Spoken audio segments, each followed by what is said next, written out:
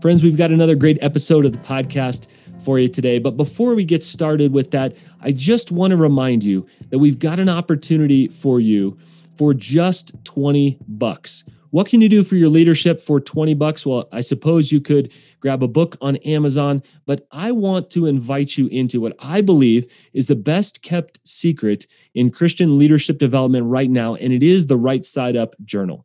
Now, we are a coaching organization. We've coached leaders for many years at Stay Forth. I've coached leaders for over a decade. But what I was seeing is that leaders would head 5 steps ahead during a coaching session, and 2 weeks later would kind of move 2 or 3 steps backwards. They were making progress, but they were losing some traction in the process. So we took about a year and we designed a journal that for 10 minutes a day can help you gain clarity, can help you take next steps. I have it open right in front of me here on my desk. I utilize it every day. And the Right Side Up Journal is built to help you live and lead right side up in an upside down world. Friends, it is hard to stay focused. Overwhelm is, I believe, at an all-time high. Burnout is all too common today. We want you to live and lead right side up, and we have designed the Right Side Up Journal for you. On the left page, you can plan your 3 blocks of the day. You can batch, you can block, you can stay clear. You can know if you succeeded when you head home each day. On the right side of the page, there's spaces to fill in, to doodle, to write quotes, to answer hard questions, to make sure that you don't miss the thoughts that come to you. Friends, this was designed in the trenches for leaders who are in the trenches. And we want to invite you to pick up a Right Side Up Journal today. It's a 3-month journey. And for just $20, you can get 4 of those for the whole year. You can journal your whole year for 10 minutes a day for just $80. I don't know where you can go for $80 and get that kind of clarity, those kind of practical next steps. So pick up a copy of the Right Side Up Journal. If you don't like it, email us, let us know, and we'd be glad to give you a refund. That's how much we believe in it. Just $20. You can help to clarify your next steps and take them. Many teams are going through this together. Leaders from across the country, we send these out every week from probably all 50 states now at this point. We have a few we've sent out internationally as well. The Right Side Up Journal is designed for you. Any leader with any kind of influence who cares to steward it, you are invited to pick up a copy of the Right Side Up Journal. You can head over to rightsideupjournal.com. That's rightsideupjournal.com. You can find it in the show notes. You can also head over to stayforth.com and check out our journal. Friends, your leadership matters too much. The impact of leaders leading poorly and the impact of leaders leading well is significant. The question is, which of those will you be? We want to invite you to live and lead right side up in this upside down world. Now, on to our next episode of the podcast.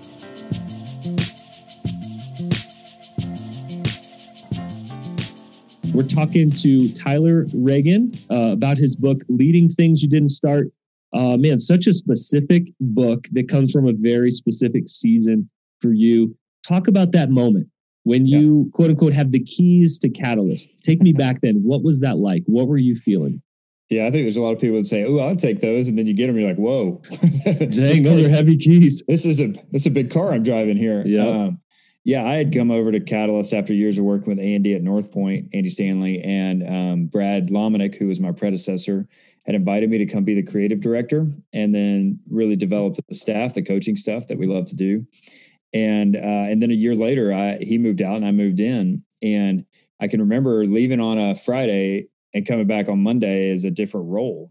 And now I've got the keys to this thing that it was interesting, Alan, because you realize you're stewarding legacies at that point. You're stewarding everybody's Catalyst story. I mean, it's crazy to think the number of people that have stopped me in the hallways of events or this and that and the other saying, you need to hear my Catalyst story and how God changed my life because of this thing. Yeah. Not even when I was there, right? And so now I'm stewarding this movement that so many people had been impacted by. Yeah, no pressure. Yeah, that John Maxwell started. Good grief, the godfather of leadership for us, And then Andy's been a part of it from day one. Craig Rochelle, Christine Kane, Priscilla Shire, you name it, right? We're stewarding their legacies. Yeah. And including Brad Lomenick and Gabe Lyons and Jeff Centerbarger, the guys that had led before me. And so I just remember looking around going, well, what's out there that can help me with this? Like, I don't, I knew there were a couple business books, but they're really specific about succession planning. And not really in the faith-based. I knew Tom Mullen's book, Passing the Baton, was out there, and it's a great book. And but I just thought, well, actually, there's a million resources on startup and entrepreneurship. But I started thinking about my friend group, going, none of us do that. Like, I maybe 10% of the world actually starts something, but 90% of us are going to step into something we didn't start. A team that was already existing, a job that had a clear expectation. You're following a leader that got promoted who people loved, or you're following a leader that got fired and nobody liked. And so there's just uniquenesses to the leadership attributes required when you step into something that already exists. And so I just thought, after doing that with Andy for years at the church, and then leading Catalyst, I thought I had a few thoughts on that. So that's good. I wrote the book I needed, a couple years delayed, it sounds like. So what are some of the lessons you think that God taught you in taking over Catalyst that you couldn't have learned if you were just starting your new thing? Yeah, I think the scale of it is what made me hyper-focused on these different ideas. Like, if I'm stepping into an existing team that's, I don't want to give an example because I don't want somebody to think I think it's a small job, but like, let's say it's an entry level position, right? And this team is working on sales of something. You're not feeling the weight of all that legacy, of all that national stuff, but the principles are the same. And so, the whole first chapter is on the fruit of the Spirit, Alan, because I believe, and I even write about this, which makes me laugh because one of my Amazon reviews is a 2-star review saying this book is too simple. Literally, the whole first chapter says, why do we overcomplicate things? We were taught the fruit of the Spirit 2,000 years ago, and they've stood the test of time. Now, Alan, let me ask you this. Let's say you have a new employee joining your team, and I tell you that within the first 60 days, they're going to exhibit 5 to 7 fruits of the Spirit as they enter into the team that you're a part of, that you lead. I would bet. Well, I'm not even going to bet. What would you tell me if I told you that was going to be the results of their first 60 days? Well, first of all, I'm going to say I want to be around them. Right. I want to give them more. And they're going to attract people to our team and to our org. They're going to say things like, man, there's no competition. It's collaboration here. I feel invited into this, compelled. And people wouldn't even be able to put words on it, right? Like, we're just, our hearts would connect to that before our words or our minds would. Yeah, and you're even going competency. I hired them because they're competent, right? But like, holy smokes, they're kind. Wow, okay, they're gentle with how they. Here's a crazy thought: they're self-controlled in what they say and what they do. They're loving. You just check their Facebook feed over the last 60 days. I'm just saying, like, that's powerful, and yet we want to add so many more layers on top of that. Of, well, they also need to do this, this, and this really well. Okay, but let's back it up. Yep. Wouldn't we all say that is a win-win-win if we have leaders that come in, whether they're millennial, Gen Z, or boomers, they are coming in with a posture that says, I want to bring fruit to the place that I am now a participant in and a leader in. And so I think that's one of the lessons I learned early on. Again, Maxwell, who started this thing, always said, people don't care how much you know until they know how much you care. I created this process in the book just called the EPIC process. And it's simply just, you're going to evaluate. And I talk a lot about how to evaluate. You're going to have patience, which is one of the fruit of the Spirit, but I end up speaking on that for 3 chapters. We can talk about that later. There's an implementation obviously required, but the C for EPIC is care. And that's not a step in the process. That is literally the foundation for all of it. And Alan, I just know that if I join your team and I care for you, and vice versa, if I join your team and you care for me, man, that's going to go so far in just getting us started on the right framework and getting us going with momentum. Yeah. Well, think about it. In an org, you can go and move in any piece of that organization or team. If you've got those intangibles right there, Your skill set or passions may change over time. But that right there is the core, that space. By the way, that'll get you recommendations when you move on, because you're never there forever in that organization. And you're going to get that, man, they're a quality human, snatch them up. I actually did a recommendation for somebody. A bakery called me a while ago for somebody who I had coached. And I just said, I literally left a voicemail with 60 seconds. This is a quality human. You get exactly what this person says. Right. Hire them before somebody else does. Bam. They never called me back and they hired her because she's that quality, you know? Yep. So I think about that. When you describe this, people are coming to my mind that I go, yes, this is a quality human. I want to be part of their life, whether they're on my team or not. Talk about the challenge. Well, I was just going to say, Alan, imagine that though. Like, most people come in going, I want to show you I've got the chops to pull this off. I want to show you I'm competent. I want to show you that you can, believe that I can execute. Well, we do. We hired you for that. And you better do that. Like, that's a standard. Right. Sure. But do it in a way that's so honoring to me, to the team, to the organization, to the platform that I now inherited. That's a game changer. Yeah. Yeah. Talk about that challenge, the tension between competency or capacity over here and character. Like, that is a tension. Dig more into that. Yeah, I think you can make it a tension. I don't know that it has to be a tension. I want to hire great people. And I've said this for years and I'm still sticking with it. I haven't officially fallen off this wagon yet. I will take, and please understand my heart when I say this, I will take a B player with the right character and the right courage and the right fruit over an A+ pedigree that has none of that. Every day, all day, 100 times out of 100. And I just know that it's not about, again, I want people to get educated and I want all those things, but it's not about those lines on your resume. I'll look at the resume, as you're a hiring manager, you look at it and you go, cool, the competency's there. I'll call, the character, I'm going to call references. I want to check on that. I want to ask people like you did for this person. Chemistry is going to matter almost as much as those two elements combined, because we could get an A+ player who has great character, but her and I don't fit together, or he and I aren't a great fit. You cannot make up that chemistry. It is not something that happens. So I know there's a tension. And again, I'm counter to a lot of guys I know that, have grown up in spaces where they go, hey, it's going to take me a while for me to trust you. I don't work like that. I don't lead like that. If I bring somebody on to be a part of my team, I trust you from moment one. Right. Now, if you give me reasons not to trust you, those are coaching conversations we're going to keep having. And you're innocent till proven guilty. I mean, like, let's go. You know what I mean? And so you don't have to prove yourself to me. Right. All you got to do is prove that you're trustworthy and you get the job done. You do it in a way that's honoring not just us, but the Lord in the way. We're good. Yep. And what I hear you saying is sometimes we will have to choose, right? It's great if we can find both. Sometimes we'll have to choose. I'm with you, man. I take the bet over the person that has the fruitful, faithful life.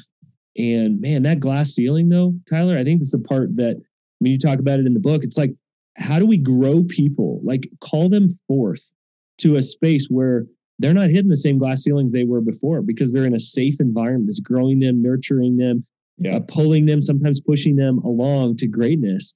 That to me is, I think, what people are longing for is a team like that. Guys, we're talking about leading things you didn't start. Tyler Reagan's new book, just about a month and a half out from that. And we're talking about some of his journey into Catalyst, how few resources are out there. Talk about some of the challenges, maybe the top three. What top three challenges do you see in inheriting a team, a process, an organization that has a history beyond you? Yeah, so let's just think about it for a second. If you were to start something fresh, there's zero financial history that you have to deal with. If you're starting something new, there's not a board in place that you're dealing with that dynamic. When you start something new, you're not inheriting people that have been there a long time that might not be the right people anymore. So there's significant differences there. And honestly, that's the reason a lot of pastors will plant churches and have 300 people in them, so they don't have to deal with the 4,000 people and all the traditional stuff that they have to inherit and go through to move something forward. When you inherit something, there's financial history that's good, bad, or indifferent, but you got to deal with it. When you inherit something, you got a group of people that are looking at you going, Well, he's not, she's not. Oh, she's great at this, but not that. I missed this. I want that. I came here for this. One thing you got to realize is that when you join a team or you're the boss now, none of them, when they took this job originally, had you in mind. And so there's some reality to that. One of the, I have 4 case studies in the back, Alan, and one of those is with Buzz Williams, who's the head coach at Texas A&M basketball, men's basketball. And I had interviewed him. He's a good friend of mine. It was his 4th major Division I program that he had taken over, and he was only 100 days in. And I can remember just going, Coach, like, what do you do when you've got a group of players looking, going, I didn't sign up for you. Yep. You didn't recruit me. I don't care about your culture. I don't care about your accolades. Like, this affects me more than it probably even affects you. How do you get them on board, And he was really honest. He said, some of them, I gave them their release if they wanted to roll, because I knew if they wanted to roll. It's called transfer portal. It is, right? Yeah. But you have to be honest about it. A lot of coaches are going, no, I'll get them. I'll win them over. I'll do this kind of thing. So even when I took over at Catalyst, I waited a little while. I waited about 3 months till Brad kind of clarified what he was doing. And I remember sitting with the team that was still there. And I knew, Alan, going into that, and I hate rhetorical meetings. So it wasn't like I went into, like, I'm a no rhetorical meeting kind of guy. So it wasn't like, hey, I know what I'm trying to get from this.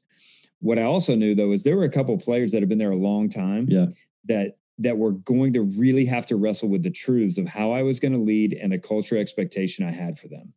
And my gut was they weren't going to make it. But I remember sitting with the team. I laid out the 6 personal, characteristics of what it meant to be a part of this team, my expectations if you're sitting in the circle. And then I looked at everyone and I said, here's the other thing you've got to pray through.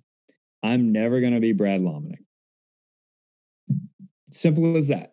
This is what I'm going to hold you accountable to behavior-wise, and I will never be Brad. Now, it doesn't mean I don't love Brad, and it doesn't mean that there's things that he did that I want to do as well as him. But my point is... Tribute to Brad right now. Brad, you're a beautiful man, if you're listening. Oh, of course. And he knows that. And he and I are still really close friends. But I never tried to be Brad. Yep. I'm just going to lead from myself. But I knew those 2 answers would force the thinking in some leaders going. And I just said, if that's not going to work for you, that's okay. Right. Let's figure out what will work for you, and let's get you there. Yeah. Who do you want me to connect you with? But the others, it created a system or an accountability, a standard that said, if you're going to sit in this circle, you're going to agree to these behavior, and not just me, the boss is going to hold you accountable, but this group is you're on a team now. And if your teammate sees you acting counter to what we've all agreed upon to sit in this circle, they're going to hold you accountable to that. Yeah. So it was just kind of that. How do you get people on board when you didn't hire them? It's a really unique thing that is very specific when we do this. You talk about honoring an organization's past without getting stuck in it. Yeah. Practically speaking, how do people do that? Man, first of all, I've always erred on honoring too long, and sometimes that has gotten me in trouble, but I still would err that side. But one of the ways to do that well is to honor the things you want to celebrate. Because when you celebrate, it creates value. It shows your DNA. It shows what you care about. It shows your value systems for culture. And so even when I took over, I was crazy honoring about Brad's leadership, about what Catalyst has experienced and what Catalyst has done publicly and privately. But I wasn't honoring things that I didn't necessarily want to continue forward. You know what I mean? I wasn't saying everything was perfect. It was just a simple, I'm so grateful to be standing on the shoulders of guys like Brad. Yep. And then I moved on. Yeah. But it took me a minute to just go, I care about the past. I'm not ignorant to the past. The past has defined what we are currently sitting in. Yeah. And I honor that. And I'm amazed by that. God has done amazing things. And I remember saying to the team, even when Brad was still around, when I was just the creative director, he would ask me, where do you think we should go? And I remember saying to them, before I tell you that, here's the understanding we have to have, that when I refer to where I think we're going, it is not an indictment of where we've been. That's right. Yeah. But so often, Alan, right, we think, well, that means you don't like Brad because you don't like that. I'm like, no, it's not true. We're different leaders. And I think we need this for this new season. And that wasn't his greatest strength or his favorite thing or whatever the thing may be. So just trying to cast a compelling vision, shifting focus a little bit while we honor the past is just critical for this first step. That was probably my favorite part of the book, Tyler, because I think that we we often believe that we can't honor and be honest as well. I believe those are parallel tracks. Sure. You can honor and be honest. Now, it's hard. It takes a lot of discernment.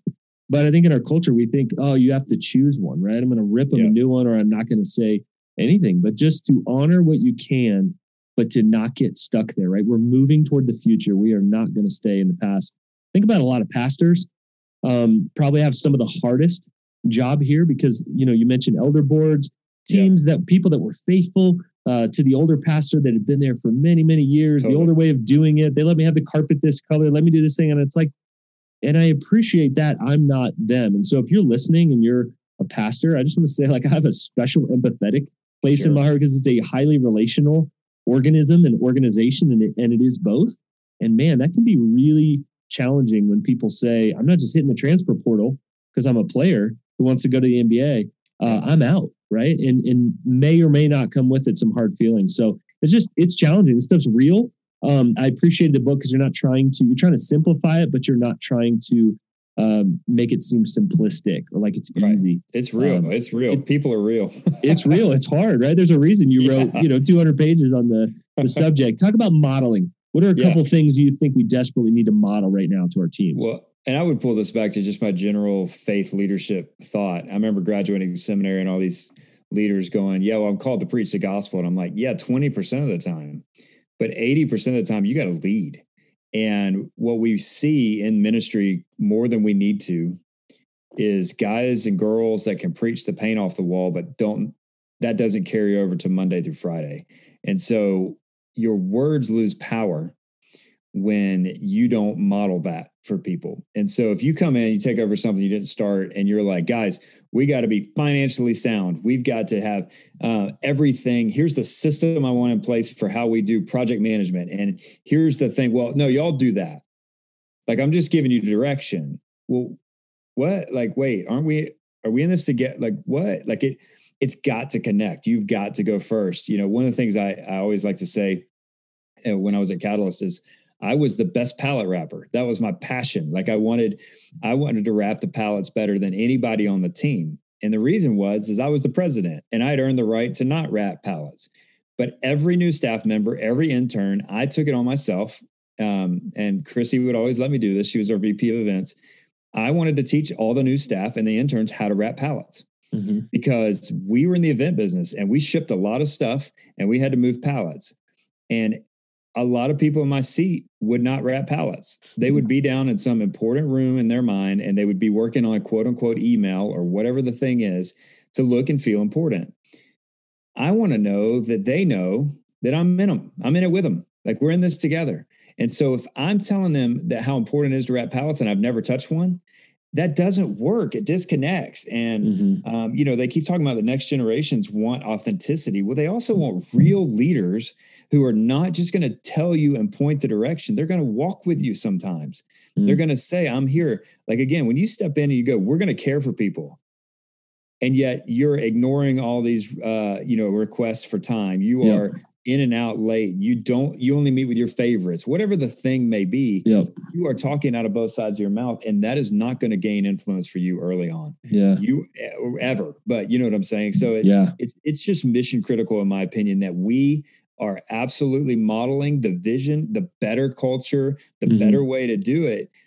Because if we don't, then that says, do I actually believe that that's really better? I don't know what to do. Yeah. You talk a lot about vision and some specifics about vision, really good stuff about vision casting in the book. But one of the things I noticed is that and I say this quite a bit, is we worship at the idol of vision in the West. In the future, we're so focused on the future, we actually forget to celebrate. And the call to Israel is always, remember what I've done for you. Remember how I provided for you. Remember how I brought you out of Egypt. Remember, I am providing for you in the desert right now.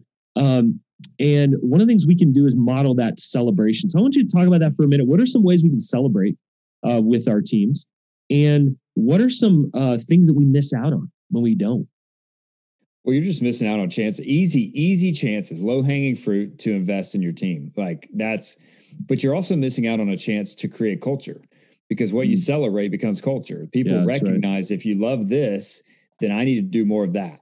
if you didn't like that, I should probably try to do less than that. Now, again, we will have some leaders that aren't necessarily as quick on the draw on those things, but nonetheless, when you celebrate, you're saying this is what matters to me most. Mm-hmm. I learned that at North Point. We do all staff meetings, and it was always, hey, how do we know we're winning? And people, and the goal was that people would always celebrate somebody else. I saw this value in John. I saw Stephanie. Man, she did this, and I thought that's what we talk about day in and day out. Lencioni says he's the chief reminding officer.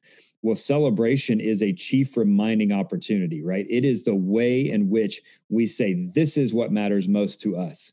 This is what it's all about. And so I think that's mission critical, is that how we celebrate people, how we celebrate one of the coolest things we did. So for 10 years, Catalyst had a very significant partnership with Compassion International. And I know you're in Colorado Springs and you have a relationship with Compassion as well. I'm actually heading out in a week or two on a Compassion trip domestically with some pastors. But a few years back, maybe a year or so before I left, they came and presented us at Catalyst West. They didn't tell me, this collage that made up a picture of one of the boys that's sponsored, but it's pictures of thousands and thousands of kids that have been sponsored through Catalyst West. And they made up this picture of one kid, right? It's like in the Old Testament, they would put the rocks and create that, so that every time you walk by it, you go, oh my gosh, I can't believe we got to be a part of something like that. Yeah. Well, when you're grinding and you're working through partnership and you're making sure you're honoring them, and day in and day out, you're thinking about, how do we do this right? And how do we get more kids sponsored? And gosh, we got to make sure we say this in a way that really works to get more kids, like all the work that went into it. And yet you walk by that picture and you go, look at God's faithfulness.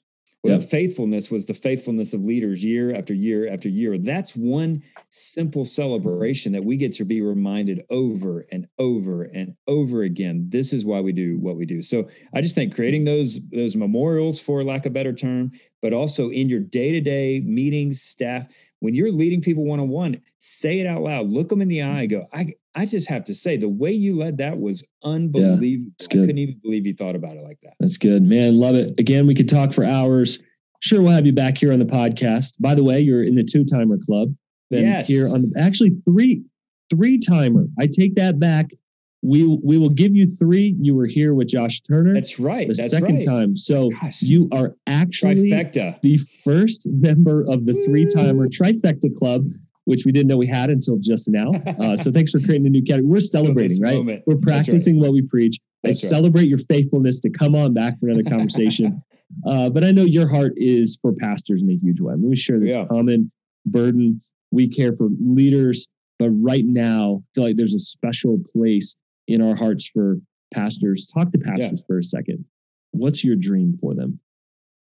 Oh man, we could talk a long time about my dream for them. At the end of the day, is that they recognize that a calling to ministry is not a calling to a lack of life and a lack of fullness. If anything, it should be the opposite of that. And yet, day in and day out, you're met with expectations that are crushing potentially from people that don't know what they mean by that.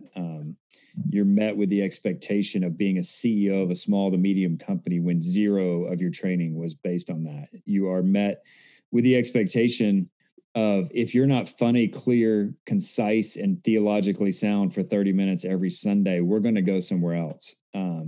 People that don't know what you have to do and go through critique you day in and day out. And yet, that all sounds rough. But when we get to point people to the greatest event in the history of the world, because the greatest God, the God that we serve, the God that we love, sent his son. We're literally, as we're recording, we're a few days away from Good Friday and Easter. And like, it's just ridiculous that God lets us partner with him to do what we're doing. And as you and I have talked, Alan, this is why we get into it. Yeah. Like, honestly, and we've talked pretty openly about this, for about a year and a half after leaving Catalyst, I was okay just to quote unquote work, like just go do work and not try to go big, or go home or whatever the thing is. And then we lost a mutual friend to suicide. And that was my 3rd pastor friend in 12 months that I lost and to suicide. And I just remember hearing the Lord say to me, my soul was very unrested that weekend. And I heard him say, you buried the talent. And that was pretty convicting.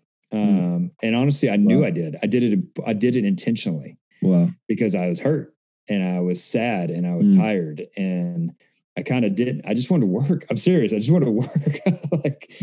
But the calling was kind of sat to the side for a minute. And so when I talk about these expectations that pastors deal with, we deal with them because the calling is better than that. Yeah. The calling is greater than that. Man. And the expectations are worth fighting through. And so my heartbeat for pastors is going, yes, it's a pain in the butt, but isn't it worth it? Yep. And oh, by the way, the answer is yes.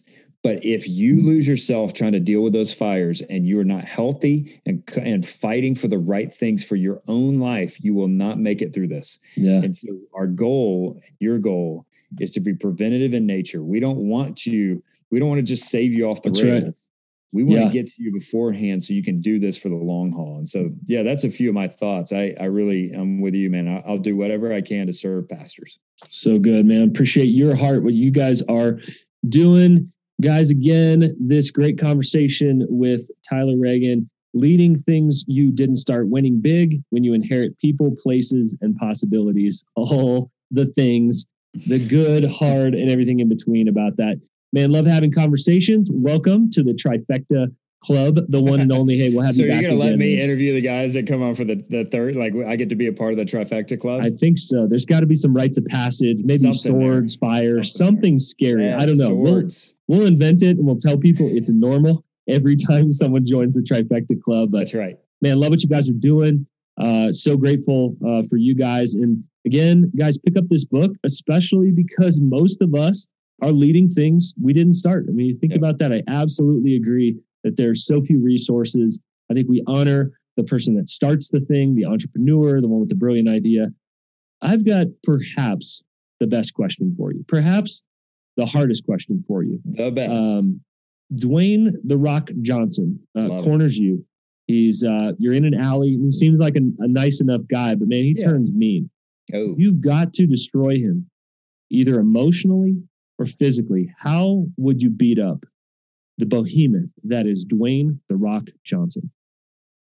That's just a weird question, Al. It's not even, I love it. You're like, that's the best question. That's just weird. I think it's the best. We've been asking it in our ladies podcast series, and I think we're going to carry it on because it's been so good. And I think emotionally you could damage him, or physically you could damage him. Either one. I'm going to give you options. I know. My goal would be physically, because something in me just cannot attack emotionally. Like I spend my career trying to keep people healthy from attacking people emotionally. You're a good man. And I think I've seen enough on Rock's Instagram that he's had plenty of internal injuries and he's recovered just fine. So my gut is I got to figure out some sort of weakness. Because the truth is I'm going for one shot and running like crazy. Like there's no way I'm sticking around to see what happens. That's wise. After the shin kick or the punch to the sternum or whatever I might give a shot at. I just got to stun the joker so that I can get the heck out of Dodge. Guys, this wisdom does not grow on trees, folks. You get this for free here on the podcast. So grateful for you coming by. Good luck with The Rock if he ever corners you. But man, loved having you. Thanks for having me on. We ain't focused so long.